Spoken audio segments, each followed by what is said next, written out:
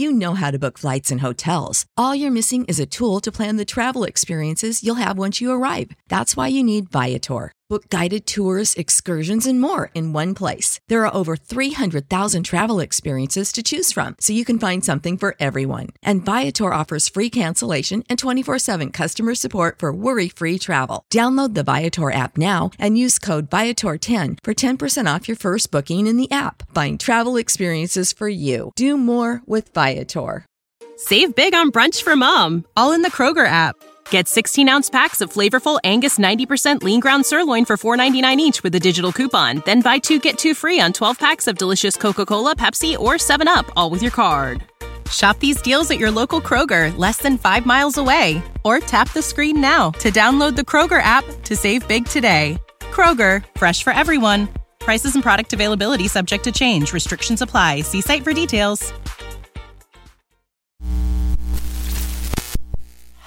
This show is brought to you by The Makery, the podcast network for makers.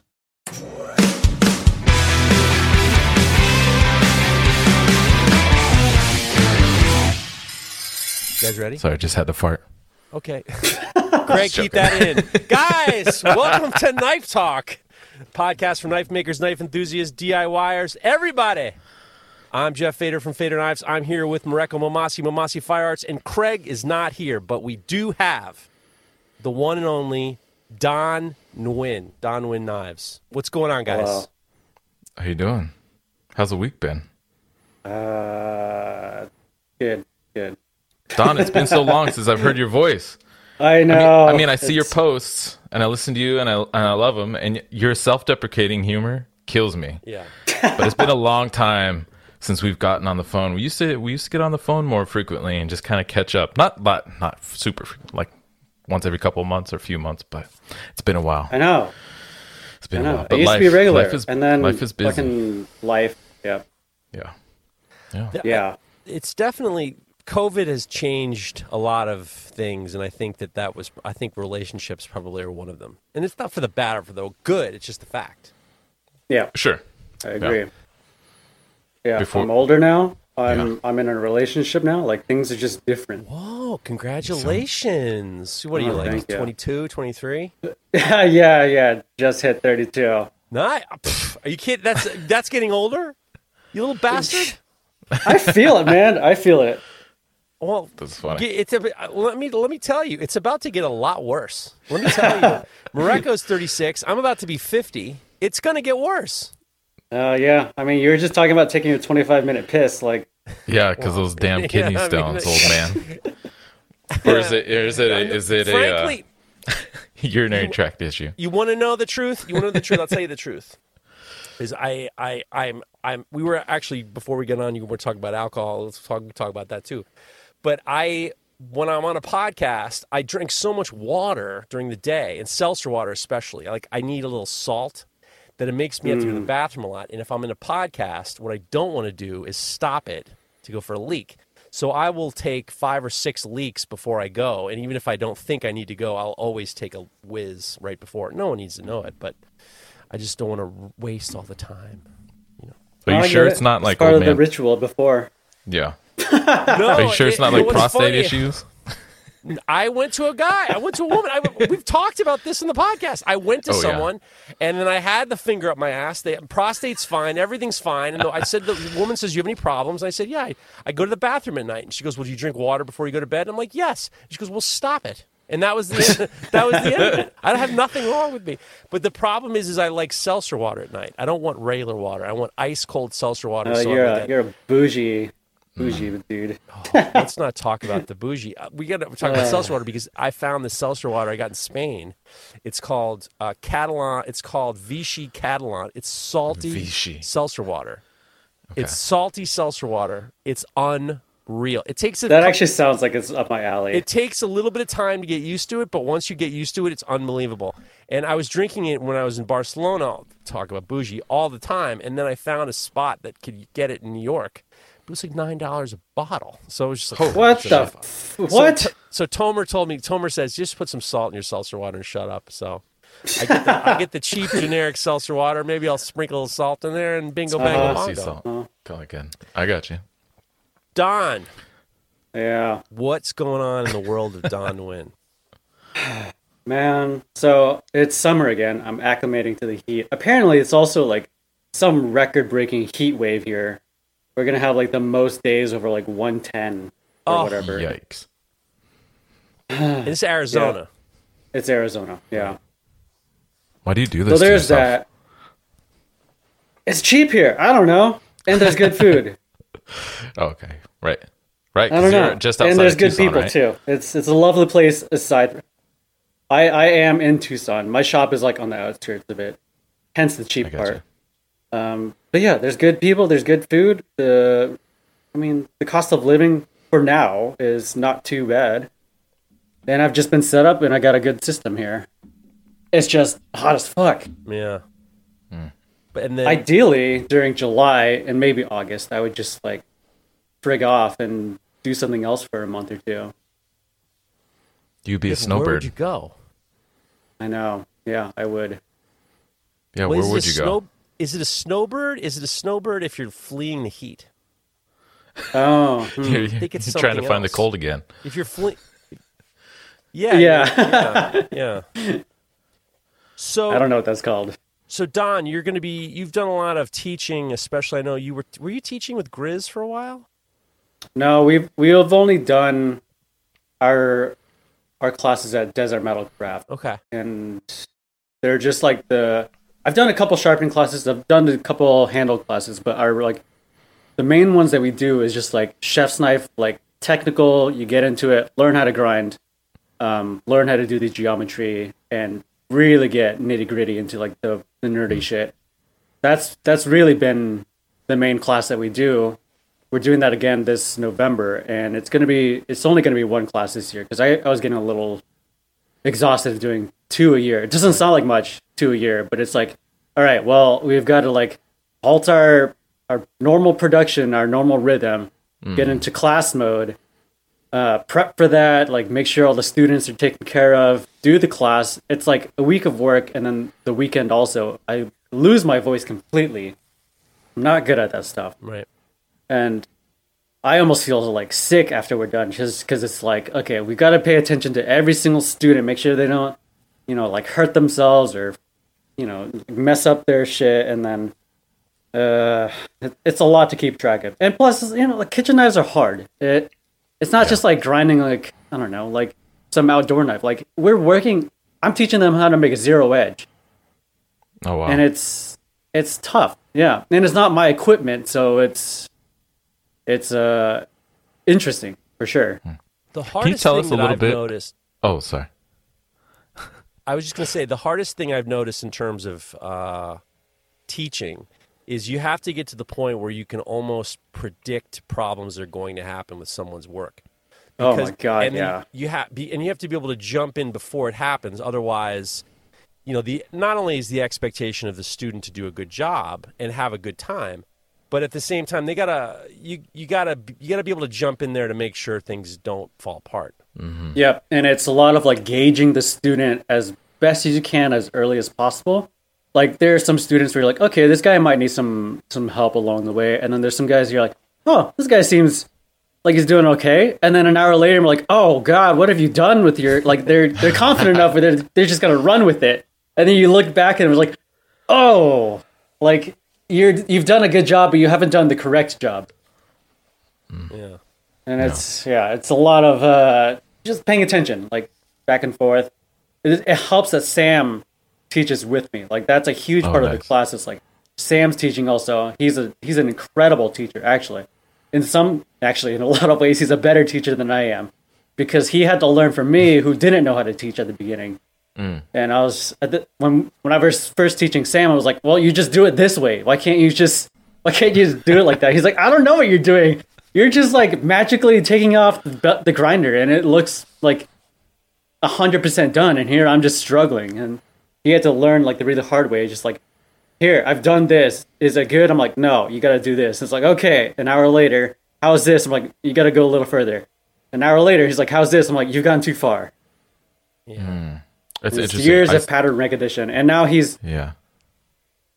I was just gonna say I struggle Yeah, with that. I same was just thing. gonna say like he's. Yeah. Yep.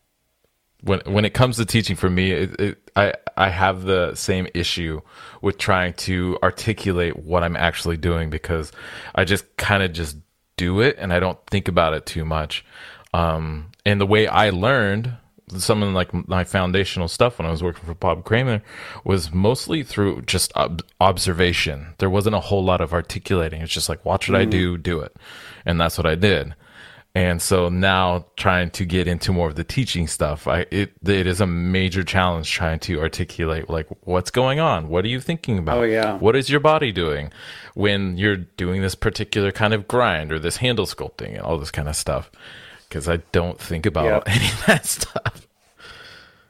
It's a lot of troubleshooting because sometimes the students run into problems that you don't necessarily run into yourself. Like a really common example is like, we're trying to teach them how to do like two main facets on the blade grind so that they can later blend it. But we do two facets so that we could tell them this point needs to be higher or this point needs to be lower, and you can adjust according to like the bevel height or, you know, like the intersection between the bevels. And sometimes students will bring the knife back and you're like, we're having trouble like getting definitive bevels. Like there's just like 10 different ones in this one section and we don't know how to get like really clean, crisp ones. And then, you know, like that makes me think, is like, okay, why is that happening? And how can we help them get to a point where they get like better grinds in general? And we've noticed it's just like, sometimes it's like, okay, we see what their hands are doing.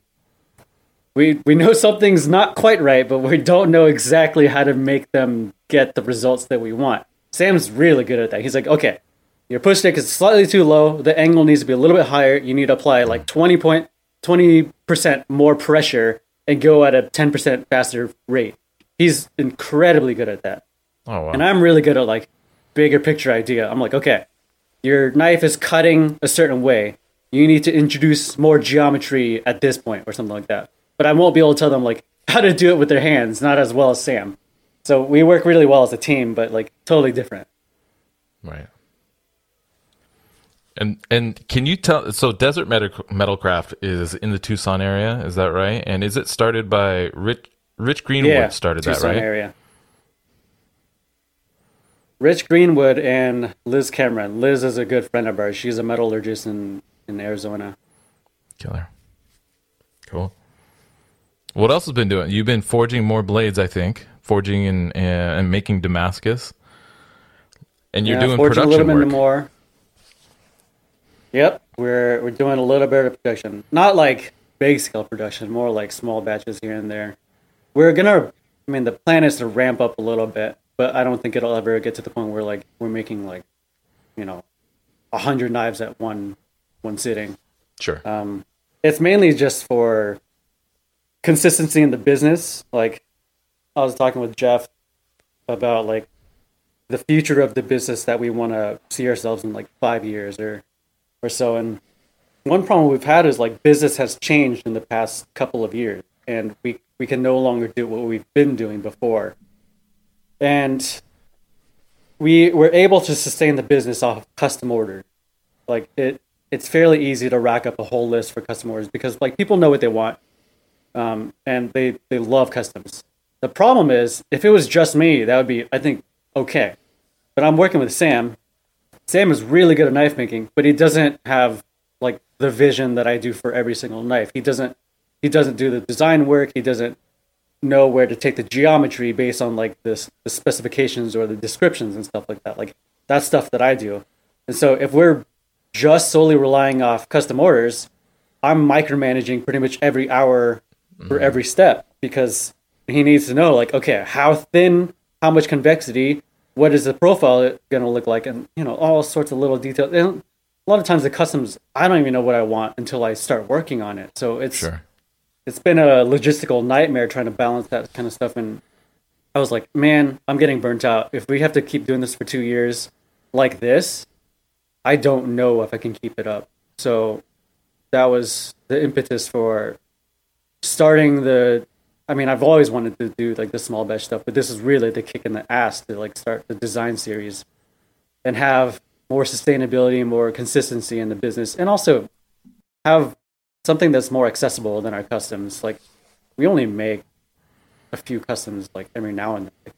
Mm-hmm. It makes it expensive. Right. It's What's interesting. Jeff? Well, what's interesting, P.S. Mareko, I think you're on a bit of a delay because I can hear you and really? I can see your volume at the different. Yeah, there's like Okay, a delay, sorry. so I'm going to be backing off a hair in the conversation. I'll back off on the conversation. It's fine.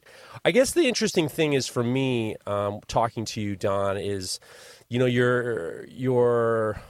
feelings towards this business and the sustainability. And I think that what's interesting is I think when most people look at you as a knife maker, they see this, you're the young, you're the face of you've been on the cover of Blade magazine, one of the first chef knives to be on there. You're kind of the face of the young gun, culinary guys, custom knife makers. And what's interesting is this concept of how do we maintain and grow as a business and take people with us, employees, and be part of the business, and also maintain a degree of our artistry, for lack of a better term. And it's interesting that you're very aware of that and to try to think about, well, what are the ways in which we can kind of keep this going? See, obviously, you're not going to get $1 million guys every 5 minutes, Yeah. I mean, I have to think about this stuff, or else, like, we're going to find ourselves floundering. I mean, that's where I found myself, actually, the past couple of years. It's like, I never anticipated a scenario where, like, the economy and the market would change so drastically, and then I was just like, oh shit, like, what's happening? Like, now what? Like, social media is changing, the market is changing, the whole, like, scope of knife making in general is changing. Like, it's all different. And so I was like, okay, I no longer can count on everything being in, the ideal scenario. I almost have to be used to things being abnormal now. So that's where I'm at. Like, if I want to do this for the rest of my life, or, like, a long ass time, I have to think about that stuff. Huh. The whole thing is very interesting because it is this, like, there are so many things that are not dependable. And the knife making business is not dependable. And one of the reasons why is because I remember about 7 or 8 years ago, there weren't as many culinary guys as there were now. And I remember when I first started making culinary knives, I saw that it was a bigger market for, because your customers are men and women, or it's not just hunting knives. And all of a sudden you have a big, you got to cut your sandwich with something, and as of now, so many more guys who are doing these traditional hunting knives have pushed over into the culinary game. And now the culinary game is, I hate to use the word swamped, but it's like, people are realizing, especially knife makers who learn this on YouTube or wherever, and nothing wrong with it. They're starting to notice that, hey, maybe I can get more money if I make culinary knives. And now I get messages from guys all the time saying, I want to get in the culinary knife game, or I am in the culinary knife game. How can I get it better? Yeah. What do you think about what's going on in the culinary world? Oh, man, I've been thinking about this for a long, long time, and I don't know if I have a good answer. Somebody actually just asked me, like, do you think there's a bubble in the chef's knife world? And I almost want to say the bubble has popped, but I don't know for sure. I definitely noticed there are way more knife makers getting into it, like starting with kitchen knives, not just like starting with knives in general, but they're like getting into it with the intention of like making kitchen knives. That's how I started, but that was rare. And I feel like the rate of growth for kitchen knife makers and the rate of growth for kitchen knife consumers is not equal right now. I feel like it's grown together in the past, but right now they're a little bit biased towards one side, and that side is the knife maker side, in my opinion. Like, I just see so many new knife makers, like, they're making good work, but like, how do you stand out when everybody is seemingly jumping into this world of kitchen knives? And I don't know, it makes it really interesting to kind of like observe and try to see what's happening and try to not anticipate, but like try to plan for what could be next. What do you think, Mareko? Well, I think I think it is the knife, especially the culinary knife, is a lot more awash in makers. There are so many more, like you guys are saying. And while, ideally the goal is that people are buying directly from the maker, and that way the maker's making more money per knife they make, I think makers are going to actually rely more on gallerists in the coming years, because with so much white noise out there and so many people doing culinary knives, and they all kind of, it's kind of like white noise. It's hard to tell what is good and what is not. And so they're going to need to go to kind of a trusted resource, a kind of medium between the makers and to act as a medium between the makers and the buyers, to basically help curate what is actually good stuff. Unfortunately, there are great guys out there like Abe Shaw and the folks down at Cotelier Nola, and there's there's lots of these purveyors around the country, and fortunately, for the most part, a lot of them are very honest, good people who are trying to, I guess, kind of preserve this kind of artfully crafted culinary knives. But I think makers, if they want to break through, they're going to have to be doing work that's interesting enough and well executed enough that these purveyors are going to be interested in their work, to help kind of put them up on these Mount Rushmores in a way, and these kind of pedestals to say, sure, there are a lot of great makers out there, but these are the makers who are doing it the best, or who are doing the most interesting and creative and unique stuff.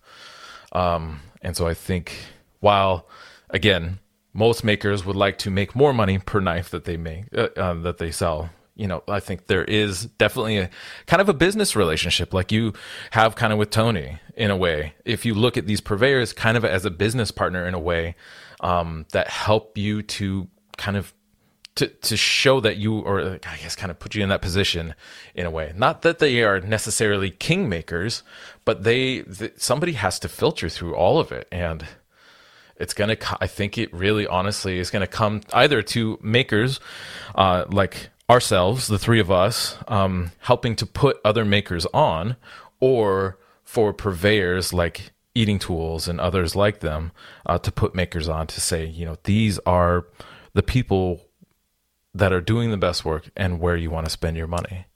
But I'm talking to two of the best culinary knife makers in the game right now. And it's almost like maybe the two of you can afford to spend, pay someone 30% for that action. But, a lot of guys in the knife game who are not at your level, and I'm going to just give me a second, will not be able to afford to do that. And you're also putting yourself in this position of selling hamburgers at a hamburger convention.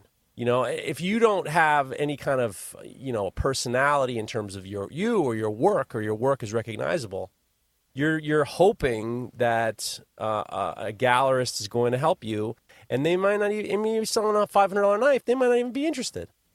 And then you're going to pay 30%, and then all of a sudden the bills, sometimes it's not that easy. No, it's never that easy.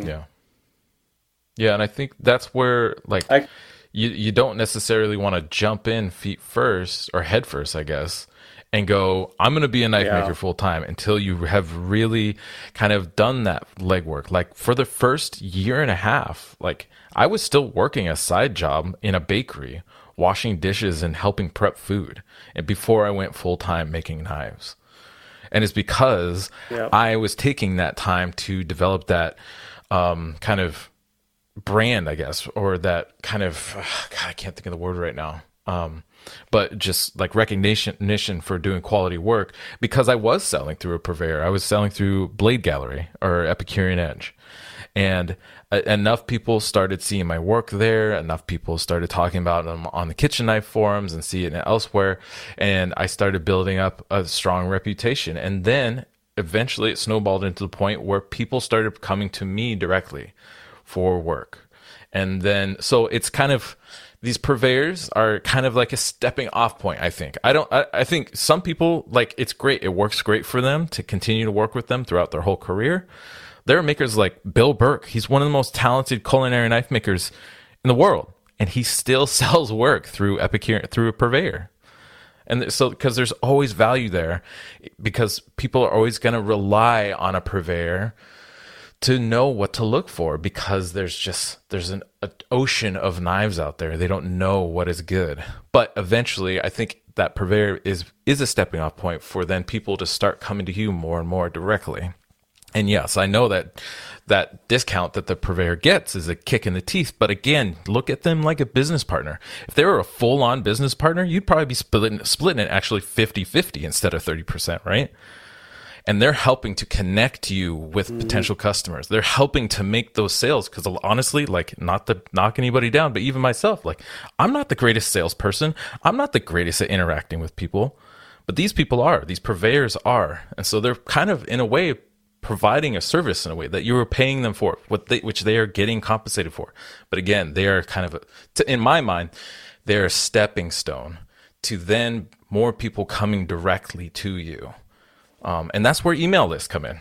Start more, as every time somebody comes to you, sends you an email, add them to the email list. Keep adding people to that email list so that when you do make work, maybe you offer it to that email list first, and then if it doesn't go there, boom, send it to the purveyor and move on. Hey, Don. I have an interest. Yeah. Do you know what I would do if I had an ocean of knives? What would you do? I would use an even heat oven to heat treat them. I want to tell you guys, we gotta hit some of our sponsors on this motherfucker. For sure, that's perfect. Even Heat is the manufacturer of the finest heat treat ovens available. To go find your next oven, go to evenheat-kiln.com. Definitely check out the LB series. Definitely try out those tap controls. I've been using Even Heat. We've all been using Even Heats for a long time. Even Heat are great sponsors, and they're a great company. Also, if you're going to grind an ocean full of knives, you might as well use Combat Abrasives. CombatAbrasives.com. And if you put in the promo code KnifeTalk15, you will get 15% off all your belts, abrasives. You got some wheels, you got the compound, whatever you need to get your grinding going. And that ocean of knives ain't going to grind itself. So get yourself one of them Combat Abrasives belts. All right, back to the program. This is going to be different, Craig. We're different than we normally do, but that's fine. I have an interesting train of thought. Let's hear it. Based on what Marco was talking about. So, with the advent of social media and with the recent changes in social media, with like all this new stuff and like the short form videos and all that, and so many new knife makers, I've actually been thinking about like, how does one market themselves in this new world now? And I've been thinking, like, okay, what are the problems I'm facing right now? And one of the problems that I'm facing right now is actually, it's interesting. When I first started making knives, I was like, why would I ever go to a show and like you said, why would I sell burgers at a burger show? Like, doesn't make sense. Except now it's so hard to market yourself and build trust off of social media just through like photos and stuff, because everyone is seemingly making like really good stuff and presenting it really well. And consumers are just like, well, who do I fucking buy from? And I ran into this problem where like there was actually a good number of people who were like, they're just like, why would I buy a Don Wynn? He just makes like full tang mono steel blades and sells them for more than most other people. Like, it just doesn't make sense to me. And I was just like, people don't know how much work we're putting into these, and they don't know how they feel. They don't know what they look like in person. They don't know how they cut. They don't know what the geometry is like. They're just seeing the photo against other photos of other knives. Right. And now I'm just thinking, like, okay, how do I stand out in general now in the knife world? And I'm almost thinking about going back to knife shows to sell burgers at the burger show, just because it's like, okay, now I need to go back to the roots. Like, I need to go back to smaller communities. I need to go back to word of mouth. And a really good way of that is, like having people be able to pick up your knife, look at the little details, feel the balance, feel the geometry, all that kind of stuff. And actually, word of mouth amongst knife makers has been really powerful for my growth in the past. Like, I make a fancy knife, and then people talk about it, and that's been huge for my own growth. So those are just some thoughts that I've had recently. Here's what's crazy. Here's what's crazy about what you said. One of the crazy parts is the fact that we know how many people are, I'm using the word influence as politely as I can, how many people you've influenced in terms of your handle shapes, your knife designs. You have been so influential in their own work that it's shocking to me that you would think how, that you feel like you're that you're a wash, as you use what Mareko is saying in the knife game. I'm surprised. I'm surprised that I hear that from you. I think part of it is just like the time that has gone by since I've started making knives. Like back then when I started, there weren't a lot of knife makers, and so yeah, I did come up with a style that a lot of people got influenced from. But like nowadays, it's like it's been so many years since then. A lot of people are doing similar styles and are iterating off of iterations, and so it's like someone new going into it is like, oh well, Don Nguyen is just making another modern style knife, just like everyone else. Like, big deal. Does it disappoint you, or are you saddened by it? No, it doesn't, because I just think about what's next. I don't really care about like what I've done in the past or what's been done in general. Like, it's like, okay, like I did come up with that certain style. I'm really well known for it, but like, what else do I want to make now, and how do I make that work? Just a quick aside, Mareko, I love you. This is my favorite. This is my favorite thing. You hit the cough button, and then because of the delay, you hear the cough. So shit! Yeah. So every time you hit the button, there's like a good. You got like you're 3 seconds the whole time behind. I've been coughing into the microphone. Yeah. So every time you farted now too, like, oh my god, I'm so sorry, everybody. So no, I don't care. Just to let you. I mean, I know that you are the most conscientious of the cough button. If the listener could watch every time, I mean, we do an episode.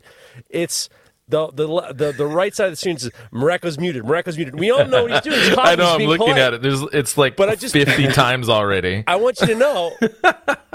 I'm hoping that Don's right. I hope you fart. So you might want to like give it like 3 seconds because you're 3 seconds behind. There you go. Okay. There you go, attaboy. Okay. So you were saying, Don, before I interrupted you? I have no idea what I was saying. Well, you're an old dog. The interesting thing is. What he was saying, he's an old dog. You're giving him some love earlier for being such a young guy, but he's been doing this since 2011, 2012, and 2010. 2010. Oh man, even farther. So yeah, he's young. Times have changed. He's a veteran in this game. But does this mean that you're how are you looking at social media? Because I know that was the first thing you came across, is like the fact that it is true. If you look at the way Instagram is, they change the rules every fucking 5 minutes, which is annoying. And you can't I actually, what you're saying, I've been the past 6 months, I've been trying different styles of promotion for me by telling more. In the past 2 months, I've been doing more storytelling in regards to why I'm different from the other guys and where things come from. And I'm trying to do short form video to say I'm not just knocking somebody off. These are my decisions, and decision came from this. And I'm starting to get a lot more engagement from people because they're seeing me tell my story and where things come from, as opposed to I just watched this YouTube video and now I'm doing harpoon clips. You know what I mean? So what's interesting is what are you thinking about? So I know you do. That's what Mareko said in the beginning is true. Your self-deprecating humor, which I am all in on. I am all there is nothing better than making fun of yourself. There's nothing better. And one of the things I wanted to ask you about is one of your recent YouTube videos. You did a lot of cutting tests. Yeah. And you actually you were using I'm going to use, I don't know if it's a Chinese cleaver, but it was a very thin cleaver. And it was a Chinese cleaver. It was a Chinese or at least cleaver. my rendition of it, yeah. Your rendition of a Chinese cleaver. And in the beginning, you wanted to see the cutting performance of it and the food release for lack of a better term. And you started cutting, and then it was like a suction cup. It was like you couldn't even shake it off. And then there was like this look on your face, like great. And then you went back, and then 2 hours later, you fixed the geometry. And then do you find that people, because your work is very serious. I mean, if people didn't see you actually struggling, they would think that you're like, you're a curator of like fine art. Like your knives are like, they're terrifyingly perfect. Thank you. Oh, how do I see it? I don't know. Social media in general, I think the tactics change, but the strategy stays the same for me. And what I mean by that is, at least from my take, I try to catch attention really quick, no matter what the form is. So like when it was 5 years ago, it was just standard like photos and, like your, I don't know what they call it, the collages, where you got multiple photos in a post. It's still the same. You try to catch the attention from somebody who's scrolling, and you have so many milliseconds to do that. And then what's next? Like once you do catch your attention, hopefully, what do you do next? And for me, it's to try to build trust. And that to me is the most important part. And sometimes it is slow because I don't know what I'm doing. And sometimes it works really well. And I'm always a advocate of slow growth, because the more you build trust with people, the more they'll tend to talk about your work, and the more they'll actually like support you and why you do your work, not just like what you do. So like that video, for example, it caught people's attention because I had an ego going in. I was like, oh, I spent a lot of time grinding this thing. I've spent a lot of time working on geometries in general. Like, I feel like this should cut like a motherfucker. So I go in, I'm like, I got a fucking like convex double hollow shit on this thing. Like, it's got to cut well.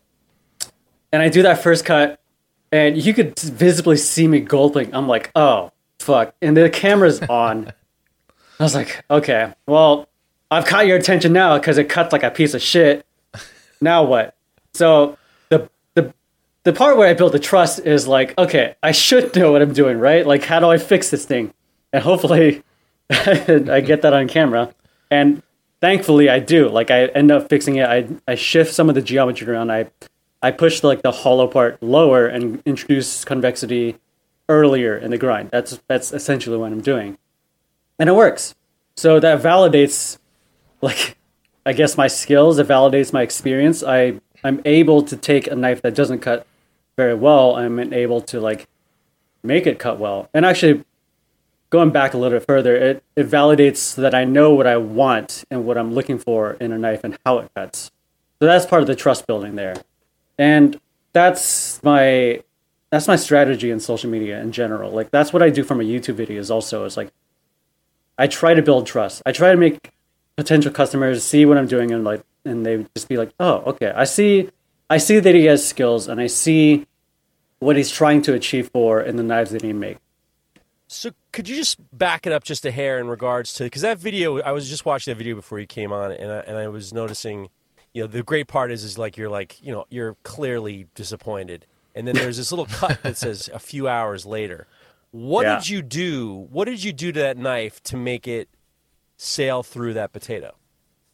Okay, so that knife has an S grind, essentially. It's got 2 S grinds in it, but it's so tall that I feel like that's just like a gimmick that I threw in there. But I don't feel like it needs it. It has an S grind. Wait a second. When you say 2 S grinds, I was always under the impression if you say the S grind, that's both sides. Is that not the case? It's both sides. What I mean by double S is basically just double hollow grind. Like, there's a hollow stacked on top of a hollow grind. Okay, so 2 hollow grinds, one on top of the other. Yeah. Okay. I don't think you need that. It's so my knife philosophy, to get a good cut, we could talk about what a good cut in general is, but like so when I'm evaluating how a knife cuts, it needs to actually go through the food without wedging. And what I mean by wedging is like, does it crack the potato in half? Does it crack the carrot in half? Do you hear it like ripping the cells apart? If it does to a great degree, then that means it needs to be more thin. More thin where? That's the big question. But you can kind of hear and you can kind of feel like where you're hitting resistance. This knife did not have any wedging, so I knew it was thin enough. But it was sticking. And it was sticking pretty much every single point. Like it was sticking low, it was sticking high. It was kind of a disaster. It wasn't steering, which is good. Steering is when you start initiating the cut and you follow through. Like, does it start drifting to the left or drifting to the right? Steering, it can be a problem if it's too much. And usually the causes of steering is like you have too much material on one side versus the other. And you can get steering lower in the geometry, or you can get steering higher in the geometry. So that's another thing to look out for. Food release or sticking is straightforward. Like you cut something and the food sticks to the knife. On this one, basically I have a slight convex area, like maybe half an inch off of the edge right there. That's when it starts blending into the hollow grind. I thought that with the hollow grind and the convexity, it would just pop the potato right off, but it didn't. And I was feeling for where it was sticking, and it was sticking basically all the way from the tip to the heel, basically from the edge up middle to the blade. Like it was sticking everywhere. What that tells me is there's too much flat real estate on the grind, and most of it was towards the edge. So I had too much flat material, like pretty much from the edge all the way half an inch up the blade. And I needed to introduce a greater change in the angle relative to the rate of like going from the edge to the spine. That's how I look at knives in terms of like the geometry and how they perform. And so this knife, I saw that it was sticking. It was sticking really close to the edge, like hugging it to the edge basically. So I was like, okay, I need to have a greater angle change earlier in the geometry. So I pushed the hollow grind lower by about, I don't know, a quarter of an inch, and then I blended it a little bit more, and that fixed it. That completely changed how the knife cut. What do you think, Mareko? Yeah, no, I think yeah, I was actually also looking at Don's Instagram just before we got on here too. And in other posts talk about, do you need an S grind or not and stuff like that. And I think when it comes to edge geometry, for me, it's all about how the knife actually passes through the food. And if there's resistance, or like what Don was saying, is there wedging? So incomplete cutting, like when you're cutting through carrots and apples and stuff like that. When it comes to adjusting geometries, it's tricky. And I think I've found that like it's too many people prescribe to the idea that an S grind is the end all be all, and that's really definitely not true. Don actually is a perfect example of creating great cut geometry with food release without even having an S grind. Not Don, but Dan Bittinger also does great work with his convex grinds, and I think. I don't know. I think too many people, and I don't know if it's a symptom of the forums or just humans in general who are very like tribalistic in the way that they're like S grinds everything or convex grinds like whatever. It's just like, I think for makers it's important to have a good arsenal of techniques and skills so that based on what somebody wants, you can deliver that to them, or based on what you're shooting for, like what Don's doing with this Chinese vegetable cleaver, you can make adjustments. Honestly, like after seeing that, I don't know if I watched the whole post, or if he doesn't mention it in there. But my first thought is like, oh, maybe he pulled the edge back just like a millimeter, and then beefed up the convexity of the knife, to get the food release he was looking for. And I think for any maker, really the key is to have kind of like some versatility in your tool roll of skills and techniques to be able to make these adjustments based on what you're trying to accomplish. What's funny is, and interesting, is I wanted to bash all these compound grinds and all these grinds only for the sake of the fact that exactly what you said, Mareko. Is it the forums? Are we tribalistic? I get messages from dudes who I know can't cook. I know they can't cook. I mean, they cannot cook. There's a guy, and there's a boy, my boy Ben Camone knows exactly who I'm talking about. There's a guy out there who can't cook. I mean, he cannot cook. Mm-hmm. And he's saying to me, he's like, well, I only use S grinds. And I'm part of me's just like, bro, dude, S grind ain't going to make that, whatever you're making taste better. It's just not going to happen.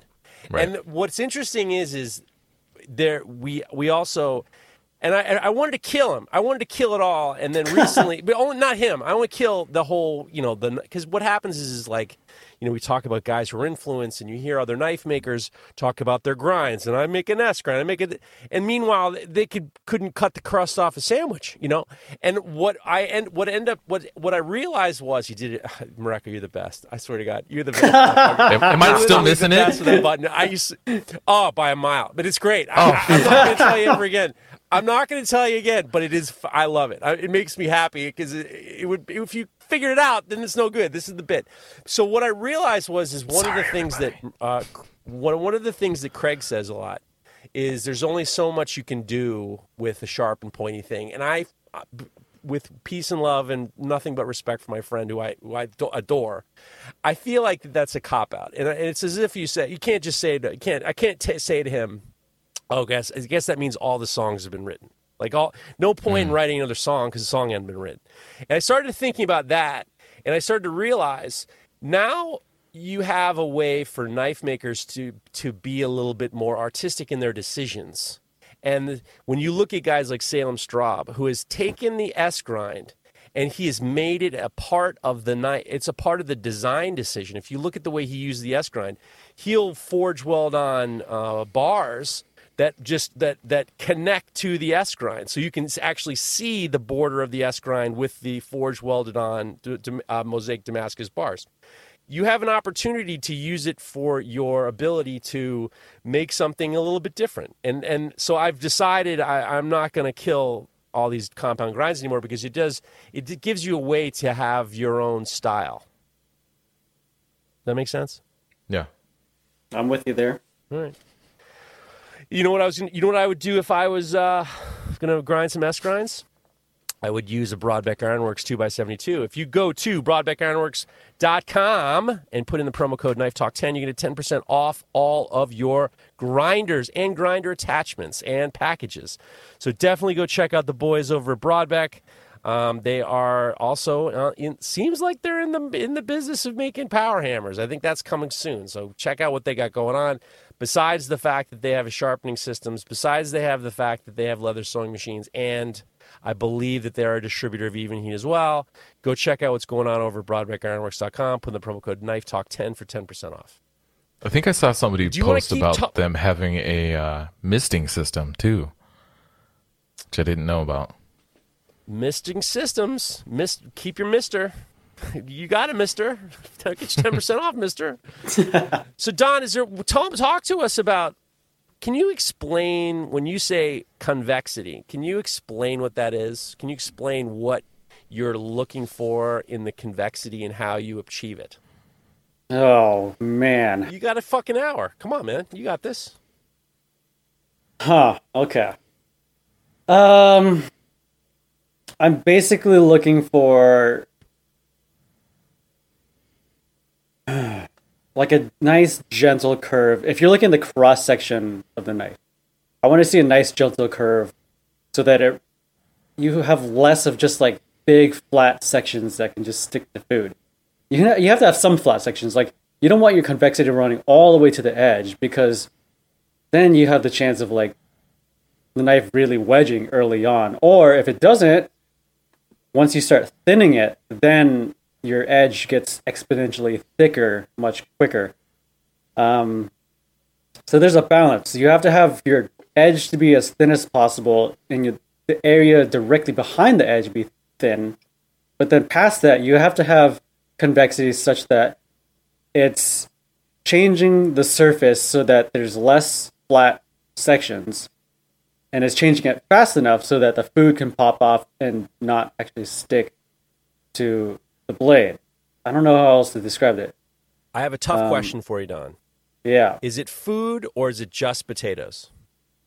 Food. Okay. So, okay. All right. Good for you. Good. And sticking to it. Because I once talked to Fingal Ferguson and we were calling it the potato grind because it's like, it seems as though the only things, I mean, you cut a mushroom, the mushrooms aren't sticking to the knife. Yeah. Well, okay. Here's another thing is like people chase the food release to like the extremes, and I'm not that person because I know I'm not just cutting potatoes all day long, or I'm not just cutting one thing. Like if you make it so that it releases certain items really well, you're going to run into like a squash or like a tall zucchini or something, and it's going to stick like a motherfucker. Almost like no matter what you do, like something's going to stick to it. And if you try to get everything to pop off, then you're compromising on something else. That's my hot take. Not that hot of a take. Well, I don't know. Never mind. Either way, I try to balance it all. I try to balance the thin edge. I try to balance the long-term maintenance and longevity of the edge so that it doesn't get too thick too fast when you're thinning it. I try to balance the food release a little bit, and I try to balance like the weight and the feel, because I see really often people going really crazy with like their experimental grinds to make food pop off, and I'm here for it to an extent. But I see sometimes like the rinds getting so thin that they meet up in the center, and then you have a hole in the middle of the blade, and I'm just like, well, one, you've got a hole, but two, like even if you didn't meet in the middle, like your blade's gonna be so thin and so light, and to me it's like I have to have some heft in the blade. At least that's my preference. I don't know what I'm talking about anymore right now. Don't worry about that. One of the things that Mareko's pointed out that I love is that I feel as though over the years, Mareko, you're almost slowly kind of like, not evolving, but you're taking the step for the concept of S grinds, and it's not about food release, but it's about taking the friction out of the cut. And reducing the cut weight. friction. Right. You want to talk about that a little bit? Yeah, so it's, for me, the greatest benefit of the S grind is reducing the surface interaction with whatever food it's cutting, especially taller foods like potatoes, but also it could be, through steaks or through watermelons or tomatoes even. Whatever you can do to reduce that surface engagement, you're also going to reduce the amount of force that's needed to push that knife through the food. Now, if you have a gnarly edge that's super thick, that S grind is not really going to benefit you well. It has to couple well with good geometry. And again, like it can be also a stylistic choice. If you have like a really big blade and maybe you want to take some of the weight out of it, and S grind could be a way to help with accomplishing that. But too many people. And I don't know. I don't think I was the first to do the S grinds. I think there was a maker named, and Don might be able to jump in and help with this, but I think Marco Sorkin, who was based out of New York, and I think also Robin Dahlman out of Sweden, were some of the first people doing S grinds in the kitchen knife forums that were really getting attention for it, at least in the kitchen knife forums, and from there it's been myself and our friend Don's and my friend or all of our friends, yeah, whatever. Anyways, Ian Rogers does really great S grinds, and then it was actually at the Eugene show that Salem started seeing the S grinds, and he started doing S grinds, and then it's become kind of a thing. And a lot of people, again, unfortunately, like to think that it's the end all be all, but it's, again, me personally, it's not about food release. It's about the cut, making the cut that much more easy for whatever you're cutting through. If you're cutting chives, it doesn't actually really matter what knife you're using. It's the food release isn't gonna be there. But for taller food, most people are cutting through taller things. It helps to reduce that surface engagement, which makes it easier to cut the food. So for me, my top performance indicators is like how easy is it for the knife to cut through the food, and how well does it hold an edge. those are coming from kind of a more production background in cooking and working in restaurants and prepping, where you're just blasting through onions, potatoes, tomatoes, all kinds of foods to get them prepped up onto the line so that the kitchen's ready to go. It's about how quickly you can do that. And if you have to fight the tool to get the job done, that's not, one, it's not very enjoyable, but two, it's slowing you down. It's an inefficiency. So by reducing that surface engagement, it makes it easier and less fatigue, honestly, on the maker themselves. So I guess that's kind of my take on to S-grind or not to S-grind. 2 points, and one of them is going to be a hot take. The second one's going to be a hot take, and I want you guys to address it. Okay. Number one is the best example of food release are slicing knives. And the reason why that you don't see a sushi guy using a knife with a 2-inch heel is because that what happens is when you're cutting, especially with like a thin slicer, when you're dragging and pulling it through the fish, you're not molesting or mushing the fish. You're not changing it up. You're gliding through, and you have to have some type of food release, like a thinner blade, so you're not tearing up the meat or pulling it. If you've ever tried to cut through, so like perfect example, try to cut through a loaf of bread with a chef knife. Sometimes you mush it up. You're mushing it up, and then that thinner slicer is what's going to give you less food release, and the friction isn't going to mush the fish up and stuff. Here's the hot take. The hot take is, and you guys say if I'm right or wrong, are makers putting in S-grinds to justify the price of their knives? Or not just S-grinds, complex grinds. Are they putting it in to justify the price of their knives? Do you want to take it, Don? Go ahead, laugh. Go ahead, laugh it up. We're in a safe space here. I'm just shooting some shots across the bow. I'm contemplating on it right now. Okay, I can start. Let Don think. I think some people do, for sure. I think it's it has become kind of a buzz term or buzz, I guess, feature that people are really excited about. And if it doesn't have the S-grind, kind of going back to the S-grind, quote unquote, being the end all be all for some people, they think that that's a really important thing to have in there. But again, it's not necessarily to have that to create a high performance culinary knife. But I think I would be amazed if there weren't some people who are relying on the fact that they've done some sort of S-grind, no matter how well or not as well it's been executed, for that to help with being able to sell that work. Yeah. Don, but I have more notes on how the sushi cuts, and I think it's more about technique, but I'll let Don take it over about the S-grind. I think it's a bit of both. I think some people definitely do take advantage of it to mark up their prices. But I think a big part of it is like the spec sheet sells.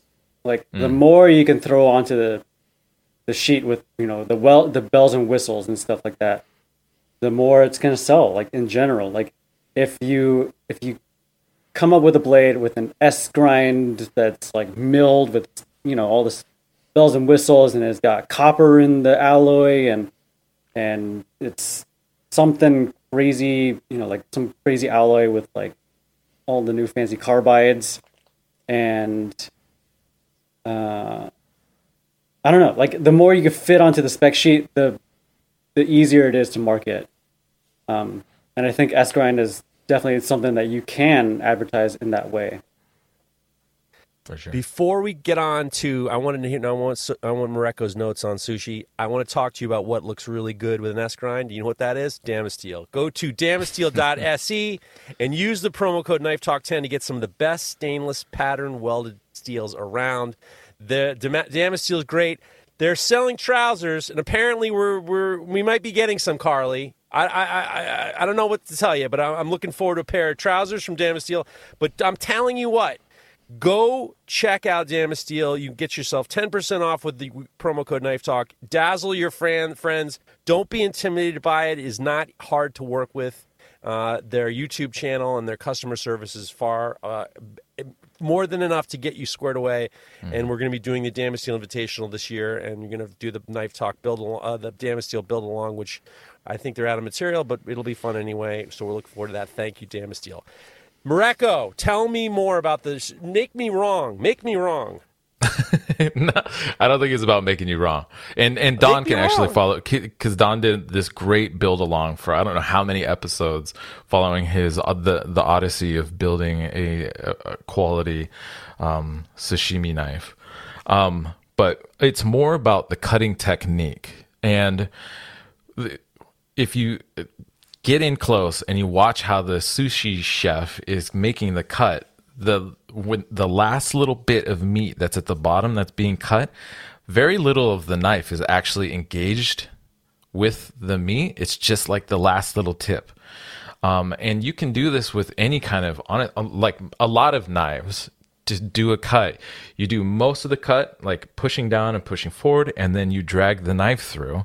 And with just the tip of the knife making cutting that last little bit of connected flesh, most of the food is actually going to stick back to itself while that last little bit of the knife is making the cut. And you can kind of create the illusion or the effect of food release, or really more than anything, keeping the food from sticking to the knife by doing that. Or the food will fall off the blade. But that's because less of the knife is actually engaged with the blade. But I think that's typically... sorry, go ahead. I was going to say, but the reason why slicing knives, like if people who slice smoked salmon for a living, or you getting slicing knives are generally on the from the edge to the spine. It's very narrow because you have less knife engaging with the meat. Well, and that's the same idea. It's the same idea with the S grind. Is that less? So I could have a 2 1/4 inch tall knife, but if the hollow of the S grind starts only half an inch above the edge, then effectively I'm only cutting with a 1/2 inch tall knife. Ideally, especially when I'm cutting through firmer food. But it's slapping down on the side, and it's going to mush. That's the mushing part. The mushing is going to be like, it's going to be, you're not going to it's sticking to the top after you've cut it.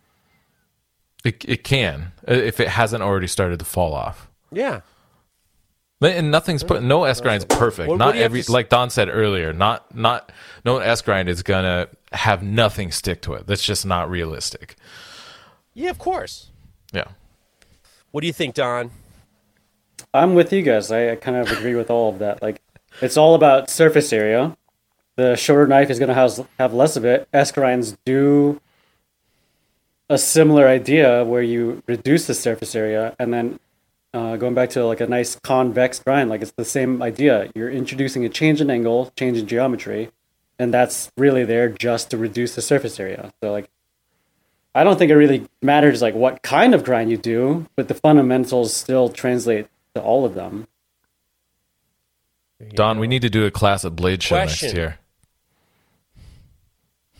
Oh shit, that'd be nice. You should do a class. The guys at Blade Show, they listen to this show. They don't listen to the show. They should listen to the show. Listen, guys. I don't think they listen to the show. They should listen to the show. Guys, here's the question. Is there a difference or am I crazy? I'm asking a question. A belt finish versus satin finish, would that help with your food release? Does it make a difference? I mean, don't answer it once at the same time. I will say I've had Jesus Christ. Craig, at 1 hour and 2 minutes and 40 seconds, there's a big gap of dead air. You got to edit out.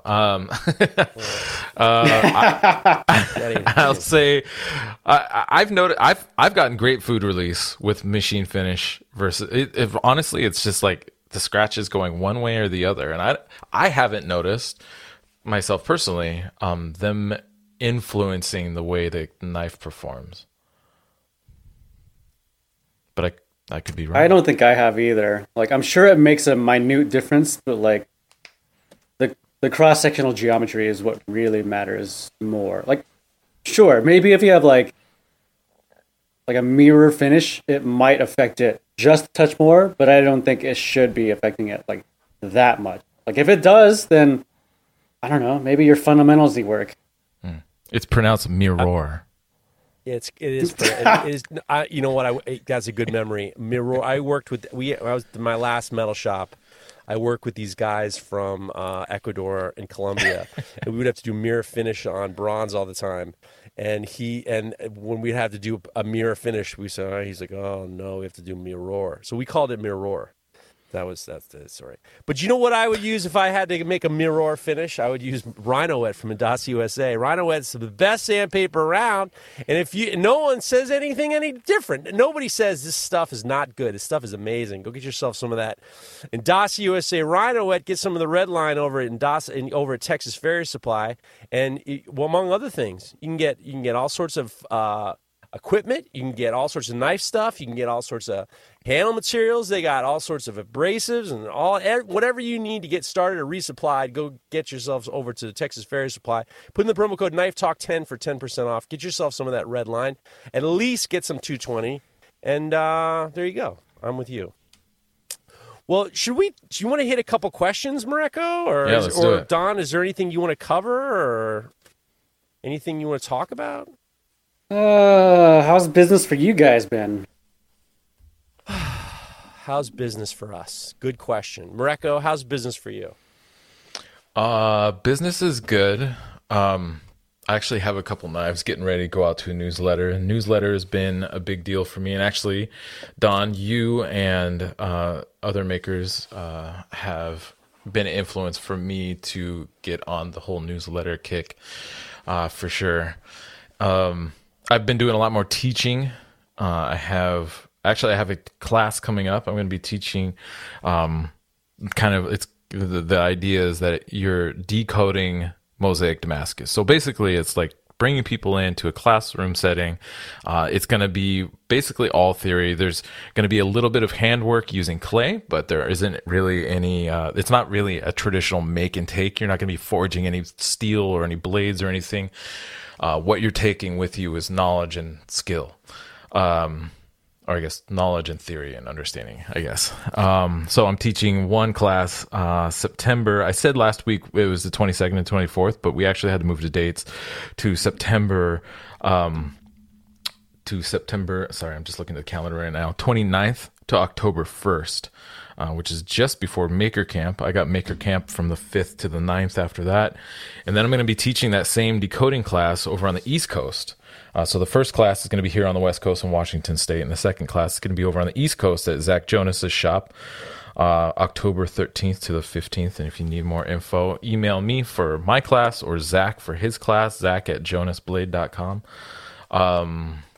And that's really like teaching more has been something I've been trying to do to mix things up a little bit, because I definitely have gotten a bit burned out on making the same knife over and over again for the last 10 plus years. And so I've been trying to figure out how to keep that interesting while not, I don't know, just completely feeling burned out and wanting to quit all the time. So I've been doing teaching stuff. I've been integrating some sort of like experimental work for me personally, just like with Damascus patterns, as well as just making different styles of knives. Go ahead. Do you still enjoy the knife making? I enjoy it a lot more now. Honestly, last year was okay, but for a few years before, I was really struggling from like 2018 or 19 to like 2021, because I don't know.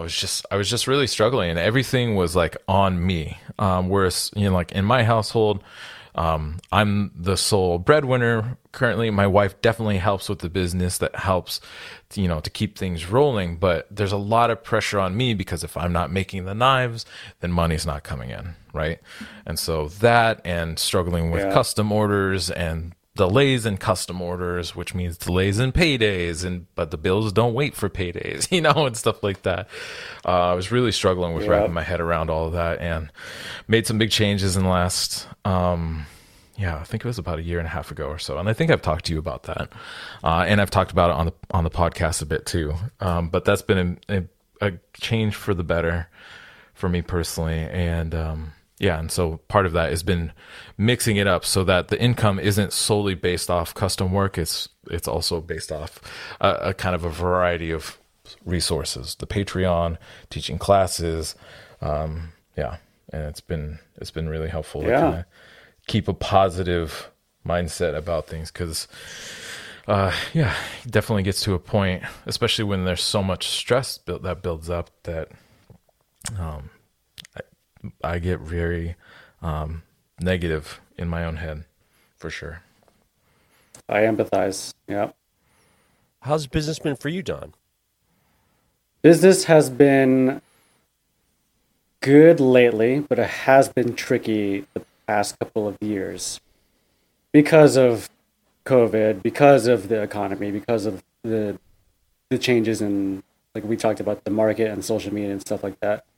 And that's the impetus with the design series stuff that I was mentioning before. Like, it took a long time to actually get that going. People would look in and be like, well, why is it so hard? You just got to make simpler knives, but just more of them. Well, it's not so simple like that. Like, I'm working with someone else. Like, I got to get them up to speed to like what we're doing. And we're doing a lot of R&D to make sure that it's like, I want really good fit and finish and good geometry in these things.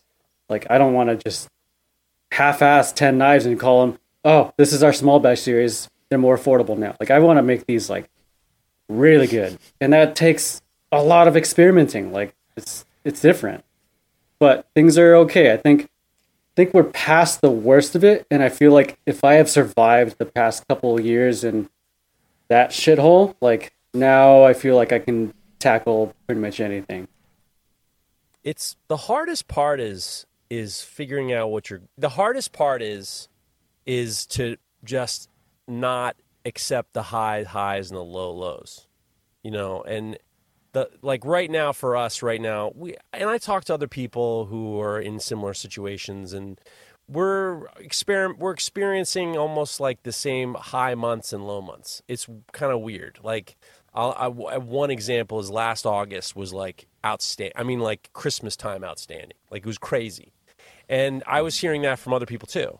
And then I also hear about like, May wasn't terrific and June was good. And then July is weird. And, you have these moments of like, well, how do you handle them? Like, you could have a great August, great September, great October, November. And then January comes around and like, how do you kind of like, rationalize it all? And it's what I try to do is, and a lot of it's because I feel like as I've gotten older, I'm trying not to micromanage the day-to-day business, and to the point where I'm in a panic because things turn around, and I'm constantly. One of the great things this past year is we finished our custom orders. Like, our custom order list at one point was up to 100 knives, and we just.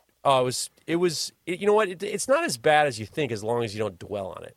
The hardest part is not dwelling on things. And we coughed it up. I mean, I've been making knives now. I was talking to Tony. We've been making knives for like 9 years or something like that, 8 or 9 years. And nice. We've always had custom orders. And part of it is like, he used to say to me, just don't think about it. Just don't think about it. People will wait. Don't worry about it. And the part of it was how important it was to be able to make my own stuff and have stuff in stock. You don't want people going to your website and everything says sold out. It sucks. So after January, we knocked everything off. We've gotten a few custom orders, that we're finishing up now, but nothing is, we're able to make stuff and have it on stock. So when people go to the website, we get this casual sales, which is great. All of a sudden you wake up one morning and, get a message that we've sold, 3 knives out of nowhere, and it's click and buy, and then we sharpen them and then ship them. And that's been really great, except for the fact that when you have the custom orders, it's like there's this safety net of the fact that you already got the money, and you already, you have a little bit of a cushion for a little bit. And how do you deal with it? Are we going to steal from Peter to pay Paul? And what are we going to do? And There's a lot of like having. Well, that's what it is. I mean, you know, that's why a lot of knife makers poo-poo taking money. Well, there's a ton of. That was one of the things that surprised me the most from the custom knife bit game was knife makers saying you never take money up front. That's bullshit. But like there are other, you know, if you're a sculptor and you have to lay out money for a project or a commission, you take a deposit. Every business takes a deposit. If you get, what's interesting is like my girlfriend is in manufacturing and engineering and stuff like that, and when I was talking about my customs and how everyone was like, "Oh, don't take the money," she's like, "What?" Like every fucking industry requires you to take money up front. Like that's how the business works. Yeah, it's just interesting that knives are.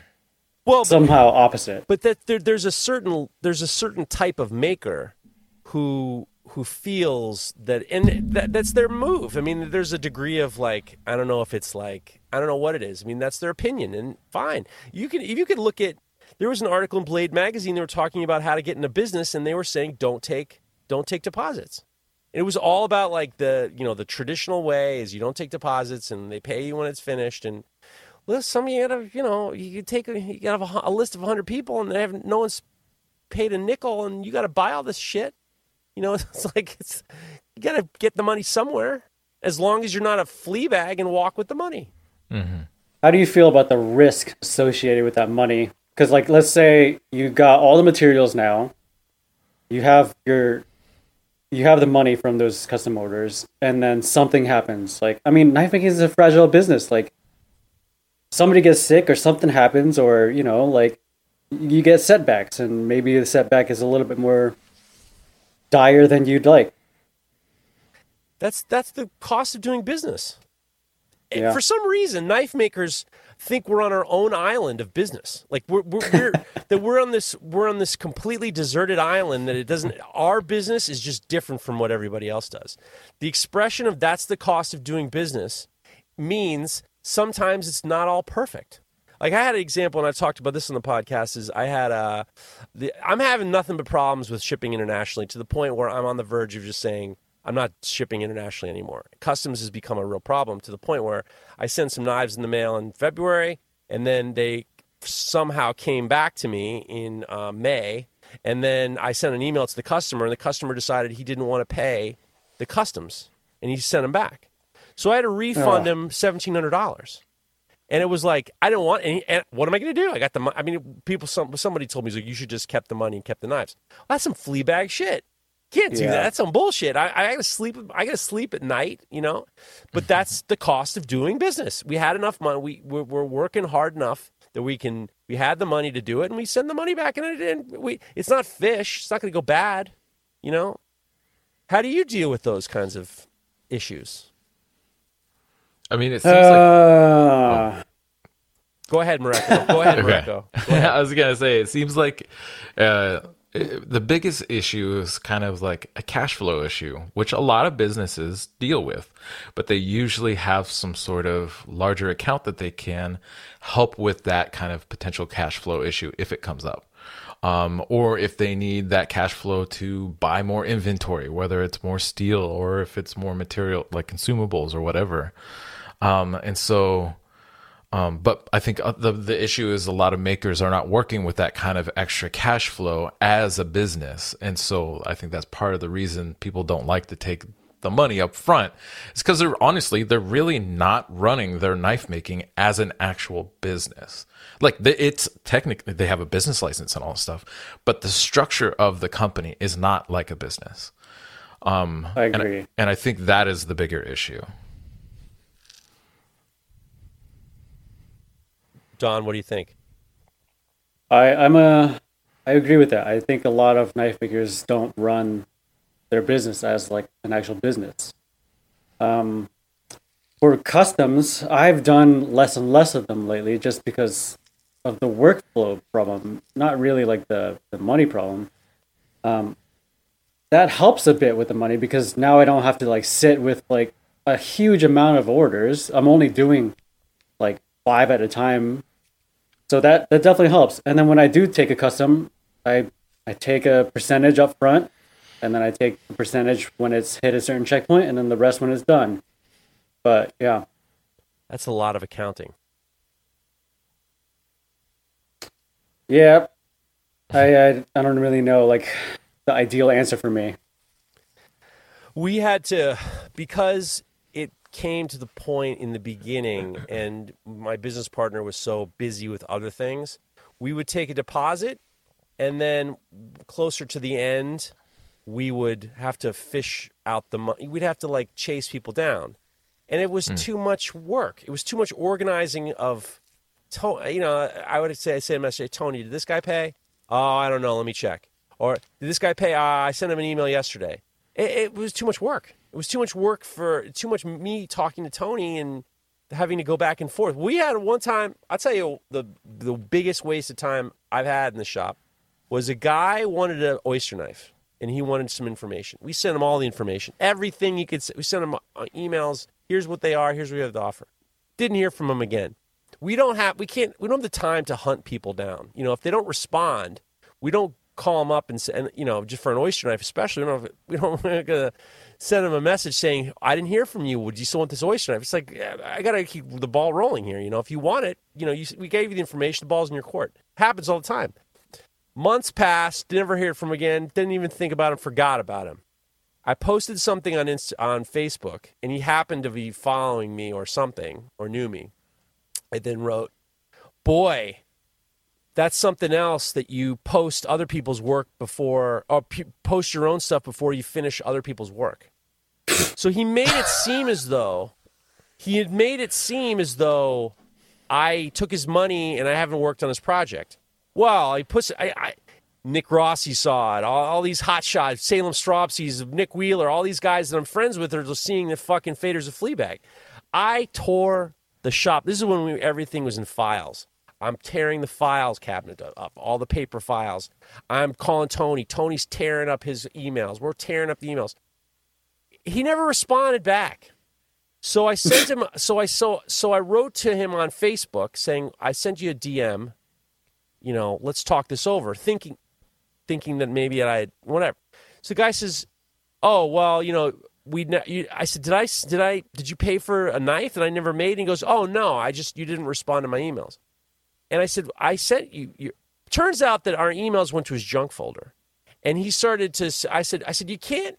I said, you're writing it down as if you gave me money and I just ignored the order. It's not the case. I go, "Oh well, I'll take it down."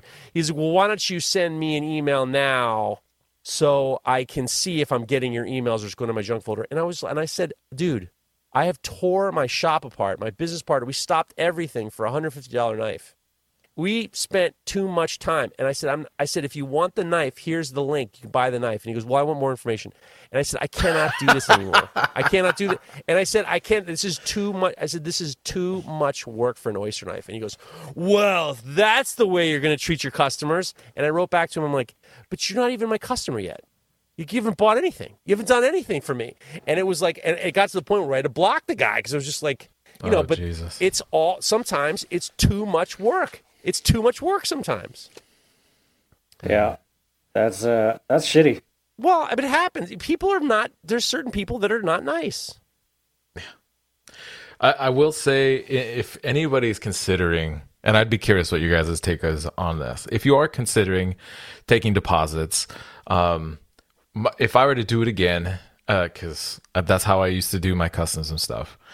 First off, deposits would go into some sort of an escrow account. They wouldn't be part of that kind of cash flow that I was talking about earlier.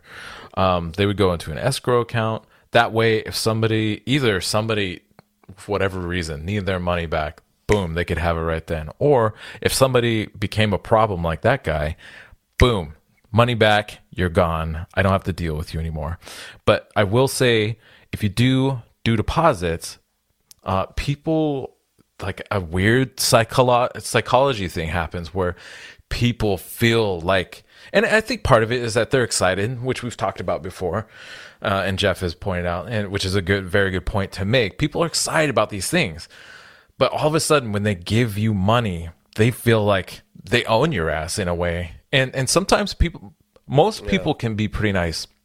Other people can be fucking pieces of shit about it. And to me, it's not worth doing it anymore because of that small number of people. They ruined it for everybody else. And so I'm done with it. That's what used to get these people would say, "Oh, just checking in. Wanted a status report on the knife." I'd get that, and it would be like, bro, we're not going through this every day. I got a guy once. He texted me. He started texting me. He was in California, and he texted me in the middle of the night, saying, wanted to know how's it going with the knife. How's it going with the knife? And I was just like, bro, I said I'd have it on a specific day. You'll have it a week before the day. You can't. This is not for you. This is not for me either. But you know what is for me? Maritime Knife Supply. That's right, guys. Maritime Knife Supply in Canada, MaritimeKnifeSupply.com. It's the one-stop shop for knife makers. If you want steel, belts, abrasives, handle material, tools, forges, kilns, all that stuff. They're also the Canadian distributor of Combat Abrasives. They're the Canadian distributor of Broadbeck Ironworks. They're the Canadian distributor of Damasteel and Rhino Wet, all that stuff. Go to MaritimeKnifeSupply.com, and if you get a 10-pack of abrasive belts, they're going to give you one free. So that's 10% off, and they are the sponsor of the Great Lakes Custom Knife Show. The Great Lakes Custom Knife Show is on August 19th in Ontario. Saturday on August 19th in Ontario. Go follow the Great Lakes Custom Knife Show or visit the GreatLakesCustomKnifeShow.com. Maritime Knife Supply. We're with you. There you go. What do you think about deposits there, Don? Oh, I love that. That's a good one. That was a good... Go ahead. I don't know. I just don't know. What do you mean you don't know? You know or you don't know? If someone's saying to you, all right, I'm gonna be a prospective buyer. Don, I want a set of knives. Money is no object, and I want you to put me at the head of the line. I'm willing to give you 75% of the cost. You know what, Don? You're such an talented guy, and I want to get on the head of the line. I will pay you the whole thing up front. And I'll give you 25% expedited cash flow. We used to do that, by the way. There was a guy who wanted to jump the head of the line, and Tony says, I'm going to charge him. I want to see if he'll bite like a 15% expedited charge. What do? Guy wants to pay you $50,000 to make 7 knives. That's the going rate for you anyway.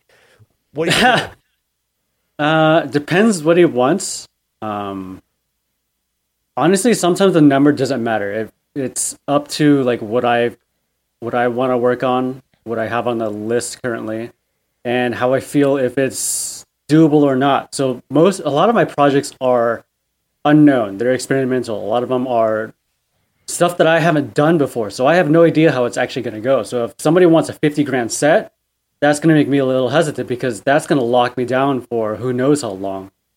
And that makes it a little bit scary for me business-wise because we're running a small operation. Like the ups and downs are already hard enough. If it's a $50,000 project, that's a huge up that could be taking up who knows how much of my year that is. So I don't know. It depends. Don, you got to make the mess. That's the oldest story in the book. Make the mess. You're not going to take the $50,000? I'm taking the $50,000, Don. Mareko. Yeah. Somebody offers you $50,000 for a set. Straight. No deposit, nothing. What are you going to do? I don't know. Honestly. You guys? Unbelievable. I'm like fucking sign the dotted line. I don't even sign the dotted line. Let's fucking get it. Let's do it. I'm calling up Allison. I'm calling up Tony. I'm like, let's fucking roll. Let's fucking run some jobs through the shop. See, I see it like the way my old fabrication shop used to be. Like we would take jobs to run through the shop, and it was worth it to make the mess. Wanted to make payroll, wanted to pay insurance, wanted to pay the rent, wanted to pay the rent at the house, wanted to pay this, wanted to pay that, buy this, buy that.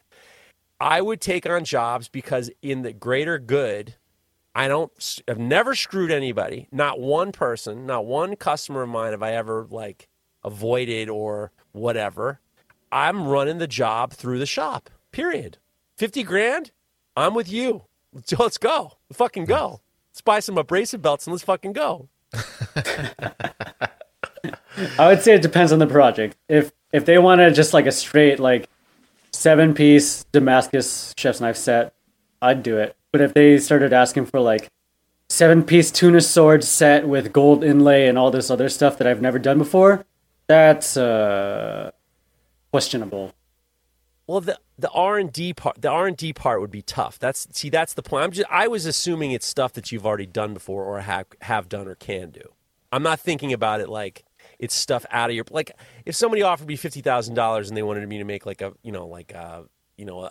Mastersmith quality folding knife, I'm gonna push them away only because I can't do it. Like, and I'm not gonna like spend the time and energy to get good at it. But if it's some standard shit that I do, off the wrist, let's go. Yeah, I think I'm with you. Using my line again. I love the it. tricky. Oh yeah. The tricky part is sometimes I toe the line. One example is the Chinese cleaver. Is like I've never done a knife like that before. Not even the Damascus included, but like I've never done that kind of size and shape. And then also to do it in Damascus, and then to do up the handle the way that I wanted it to. Like that's a lot of variables that have to come together.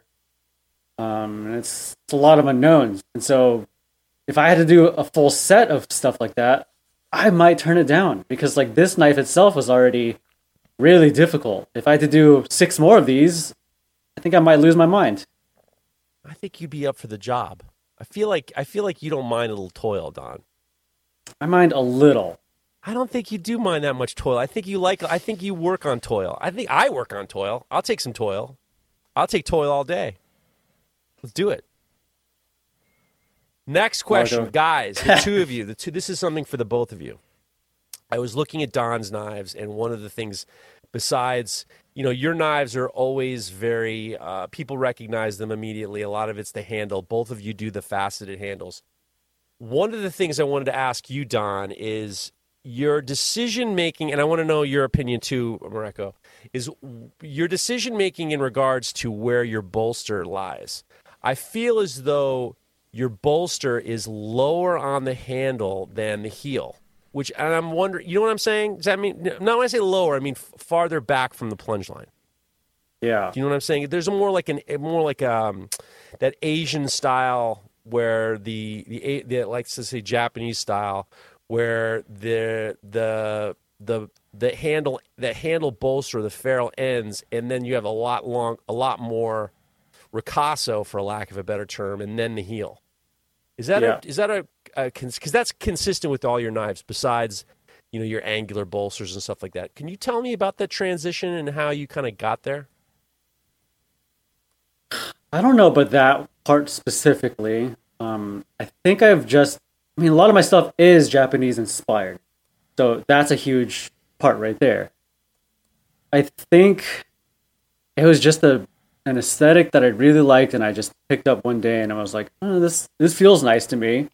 I like the way it looks. I like the kind of like the visual balance of it, where it like stretches the handle and makes it look a little bit more sleek, and you get I don't know, it's like a little speedster of a knife. Not all of mine are like that. Some of them have shorter ricassos. I think it depends on like what the blade looks like. If it's a kind of like a stubbier looking blade, then I'll generally do a little bit shorter of a ricasso, and then pair that with the bolster to kind of match with it. What makes you decide to do that angular bolster? Is there something in mind?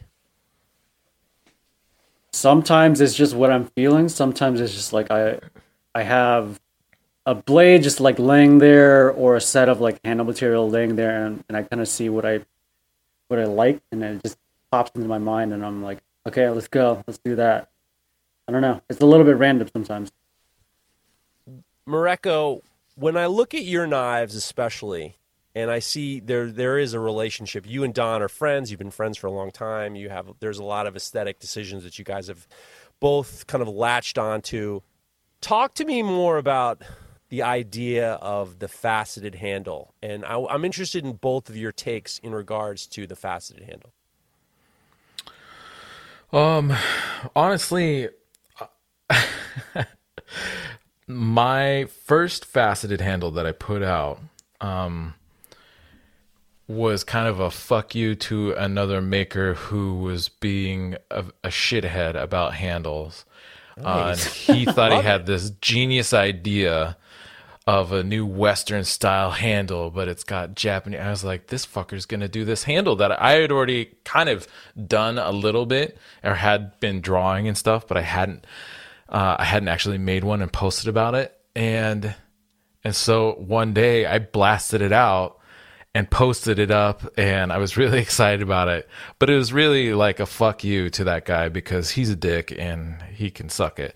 But from there, what's really great about it, though, is that Don also, like me and Don and Yellow Hasenberg, kind of within a few months of each other, we're the first faceted Western style handles that I'd seen that were interesting. And in the way that, you know, some people they'll take a Western and then they'll just knock the corners off. But that's, to me, from a kind of more of an aesthetic quality, like that's not really doing it for me. But by putting together like this combination of complex facets and everything being really nicely symmetrical and from side to side, and kind of making the handle look like a cut gemstone rather than more of like a traditional Western style handle is what I think the three of us really kind of, and Don might have a better idea of who else might have done it first or earliest, but really kind of like, and I honestly, I give more credit to Don and Yella for doing it, I think, before me even, but I hadn't seen their stuff. I hadn't seen them do it, which is why I kind of feel like I'm just trying to ride their coattails, so I look cool too. But yeah, the faceted Western, it was, you know, it's a really complex thing to try to meld what is traditionally a highly contoured, like think about like muscle cars from the 50s and stuff like that. Kind of a little bit bubbly, but some sharp lines and stuff like that, where we're going to like Lamborghinis, like they have all these different flowing and fast looking lines, but also like these hard transitions and facets. And so trying to make that look right on what is a traditionally contoured handle, I think is really tricky. And kind of the fun of the challenge, at least for me personally. What do you think, Don? It definitely, I mean, I had been doing faceted handles before then, so that wasn't new to me. But the Western handle was new. And I think I just wanted to do a Western with facets. That was really the simple answer. And I'm pretty sure you did yours first anyways, Marco. Like, I think I remember seeing yours first. And then I started doing a Western handle and I threw some facets in there. And from there on, it was more of like trying to put combinations of facets together rather than just doing facets for the sake of doing facets, which is what I kind of see a lot out there. Sure. I don't want, like, I have also done this too. I've just thrown as many facets as possible in there because, I don't know, I wanted to flex or something. But it just doesn't... I'm trying to make stuff that's more... like, it has a theme. I want to make something that's iconic. And a lot of times that means it's using less of stuff. So I'm trying to make the most out of the fewest facets possible now. But still make it comfortable. The lines have to work together. They have to flow.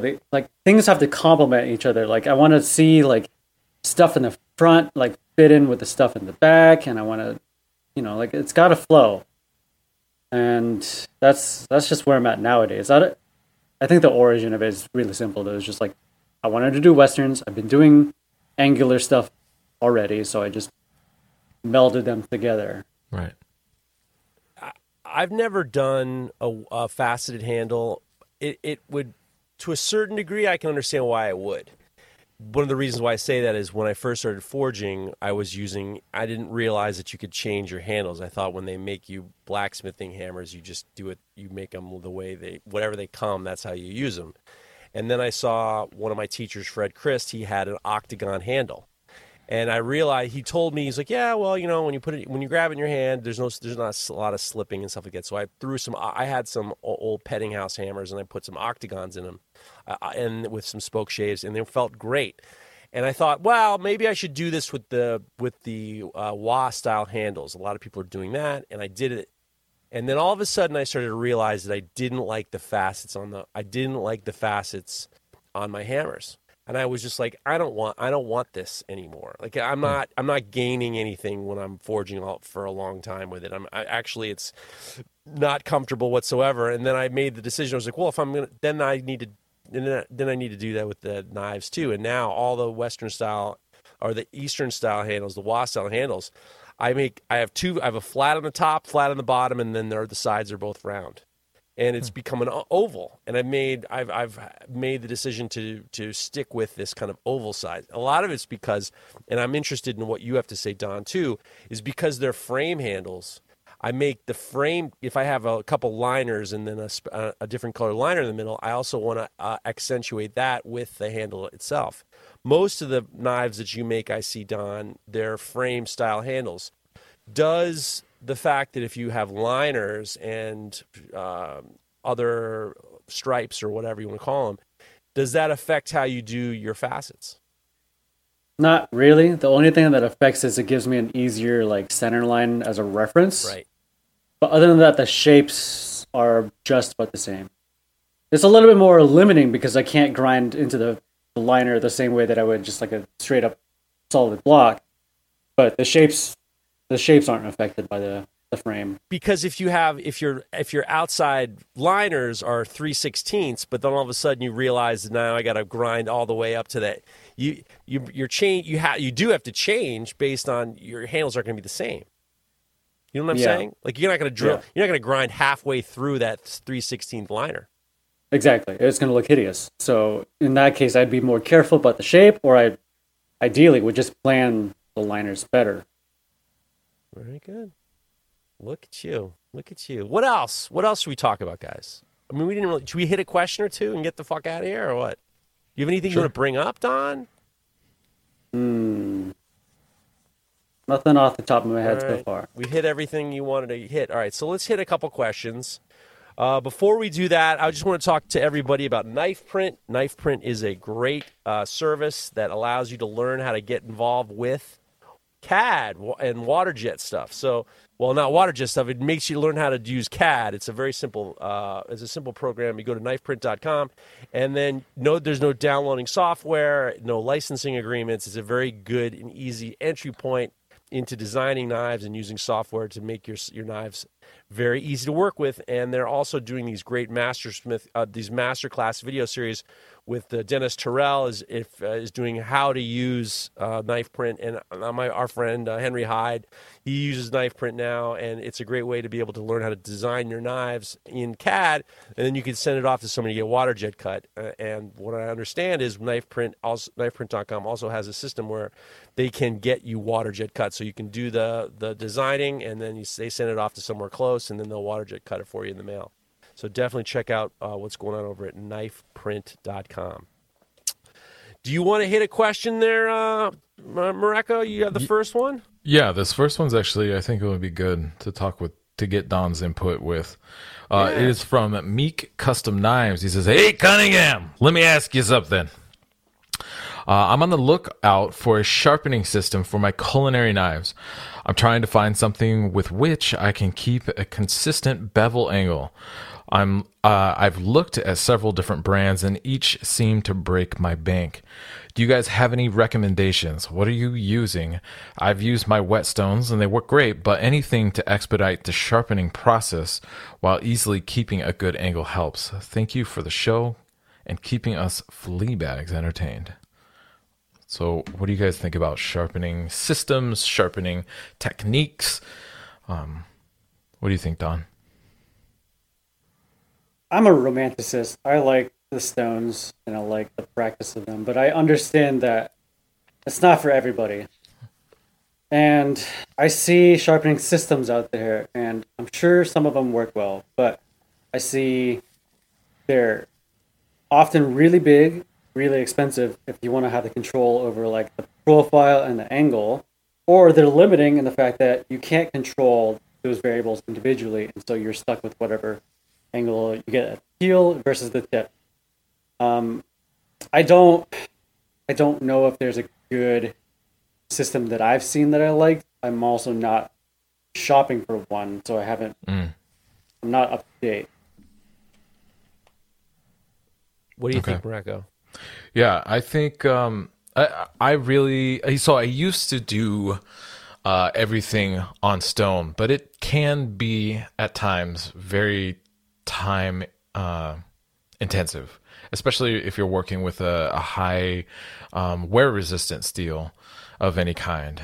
And so I start now by setting my geometry on my grinder carefully, but using my grinder and then finishing on machines. That way I'm kind of establishing the geometry that I'm looking for. Finishing on stones. And then finishing on stones, yeah. Sorry, did I not say stones?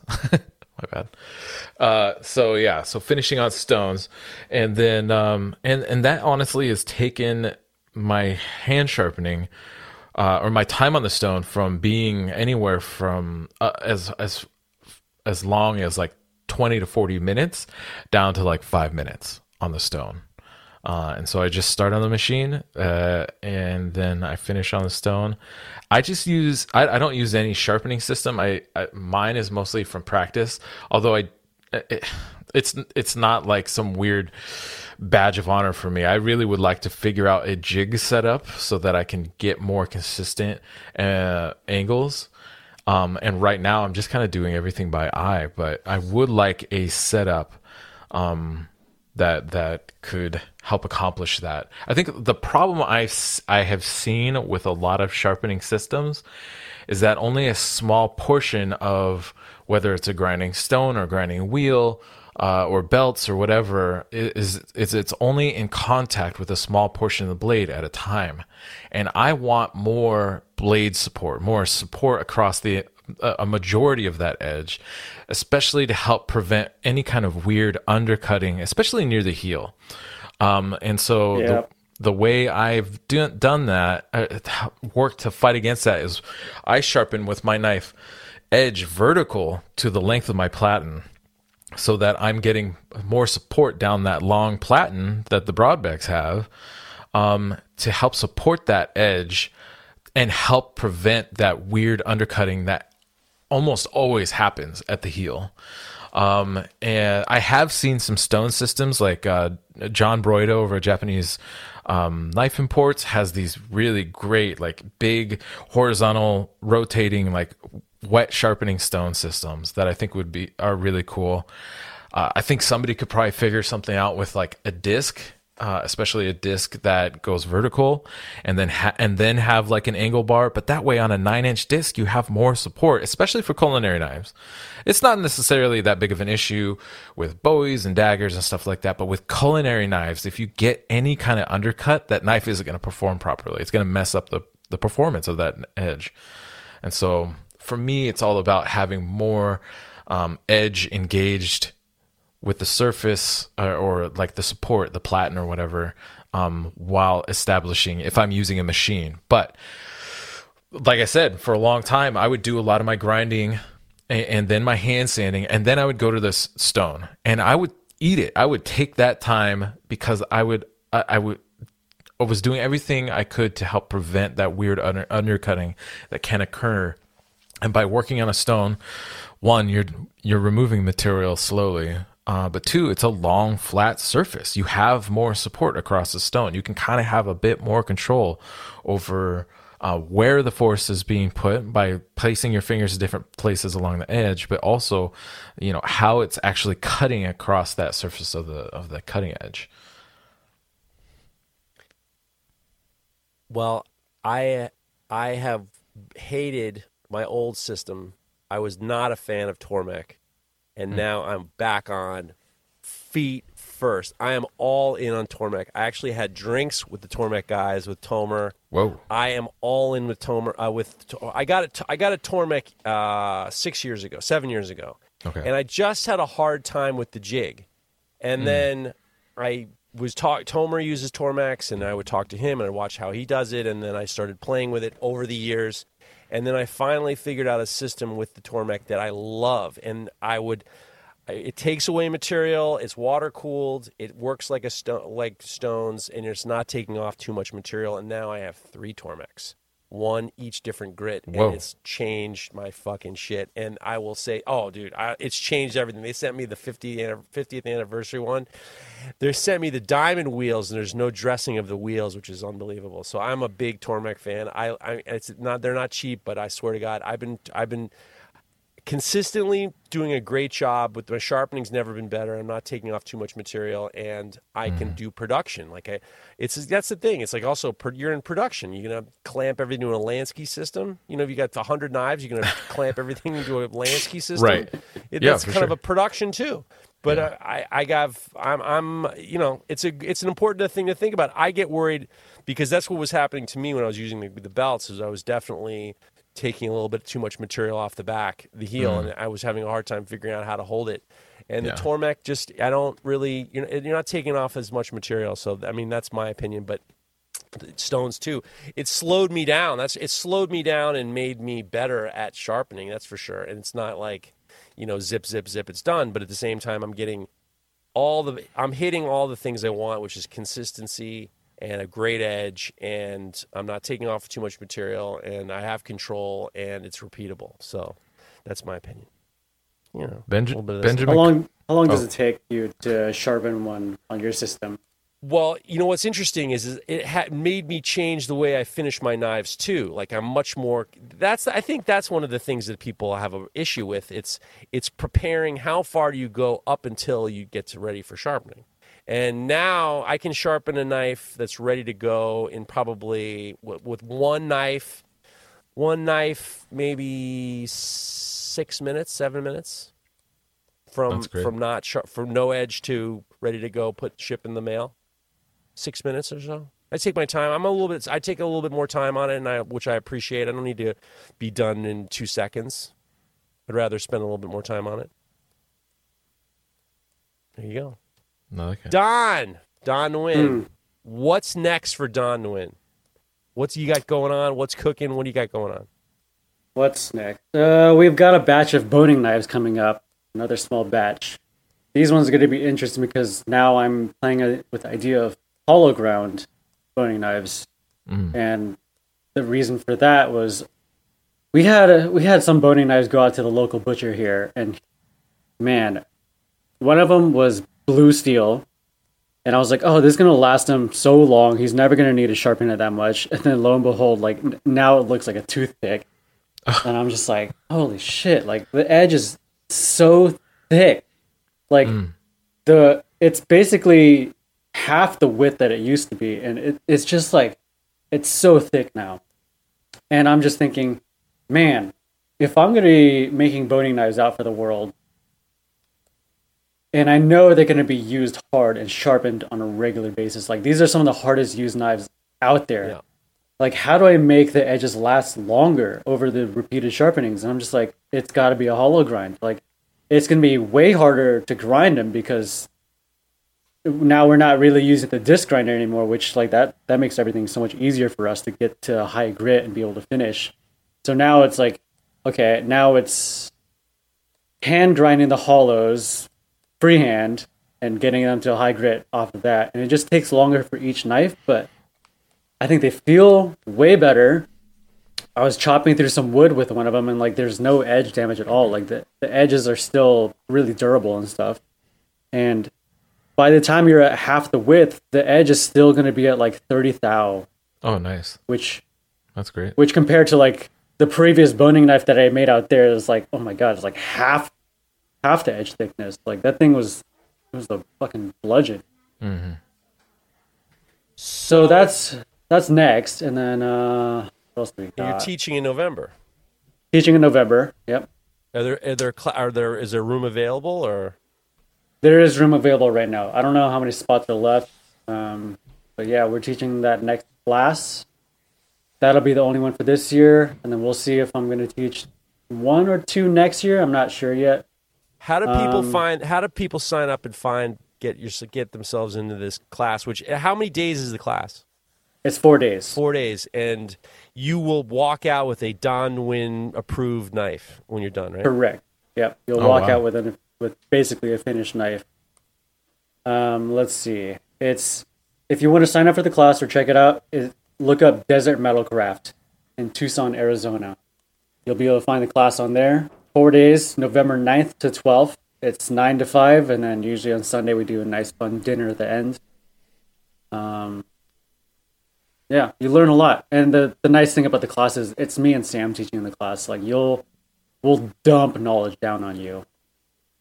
That would be, I mean, I can't think of a better getting dumped on is what you want in a class, right? Exactly, yeah. All right, before we leave, there's one thing. I got a message, and I really want to bring this up. This came from our friend Chad Kimmel, sent me a message in regards to our friend Bob Rankin. Bob Rankin just recently lost his son, and they're doing a raffle. They're raffling 2 knives, a K-tip and a Santoku, to support Bob Rankin and the economic impact of losing his son. His son was an 8-year U.S. Navy vet. Some of the steel from Tower 2 at the World Trade Center is going to be the Damascus, and then the pins are going to be forged from cable from the USS Eisenhower. The handle material has white oak planted. All right, white. Chad says, and this is, I guess this is true. He says the handle has white oak planted by George Washington. All certified and documented. These are some high-level knives. I'm not making a joke, but at the same time, I didn't read it was planted by George Washington.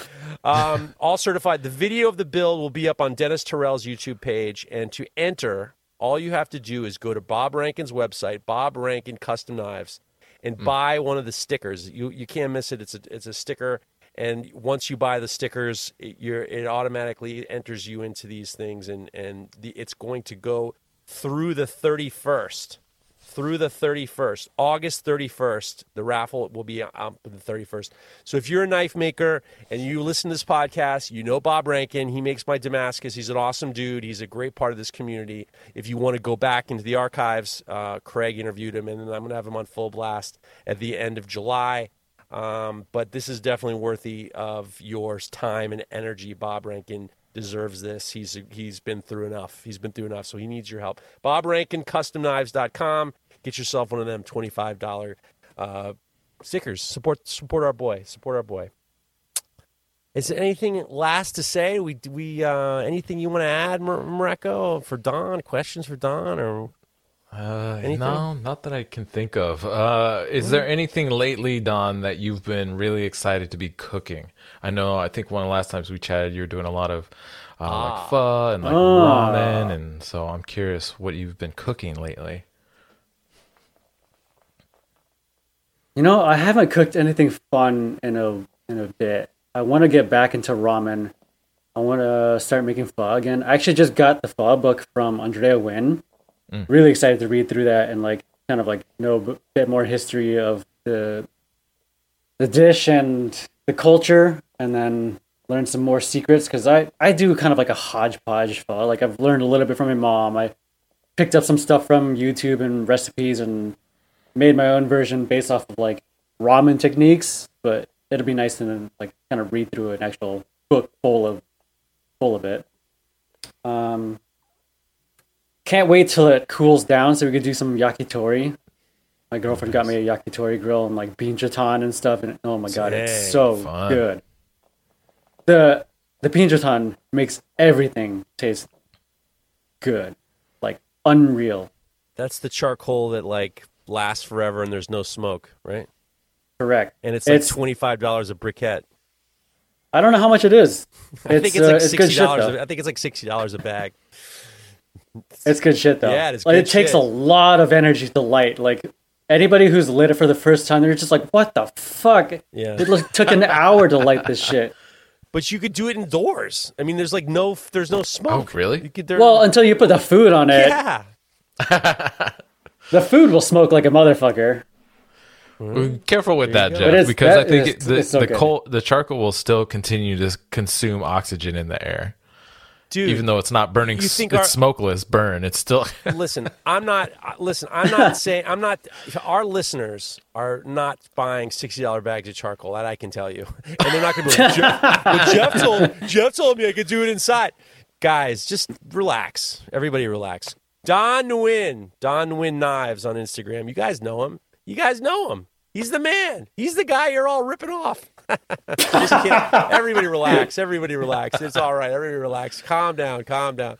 Don Nguyen's the man. Thanks for filling in. We're going to have you back. Definitely have you back. 100%. That'll be fun. It's so good to hear your voices again. You too. Thanks for making the effort. All right, guys. Next week, we're going to have Craig back. We're going to hear what he's been up to. He's got all sorts of stuff going on. And what does he say? Bye for now? Is that what he says? He's bye for now? I said bye for now. All right, guys. We'll see you next week. Something like that. Bye for now. Well, that didn't sound good. Let's try that again. Bye for now. That's better.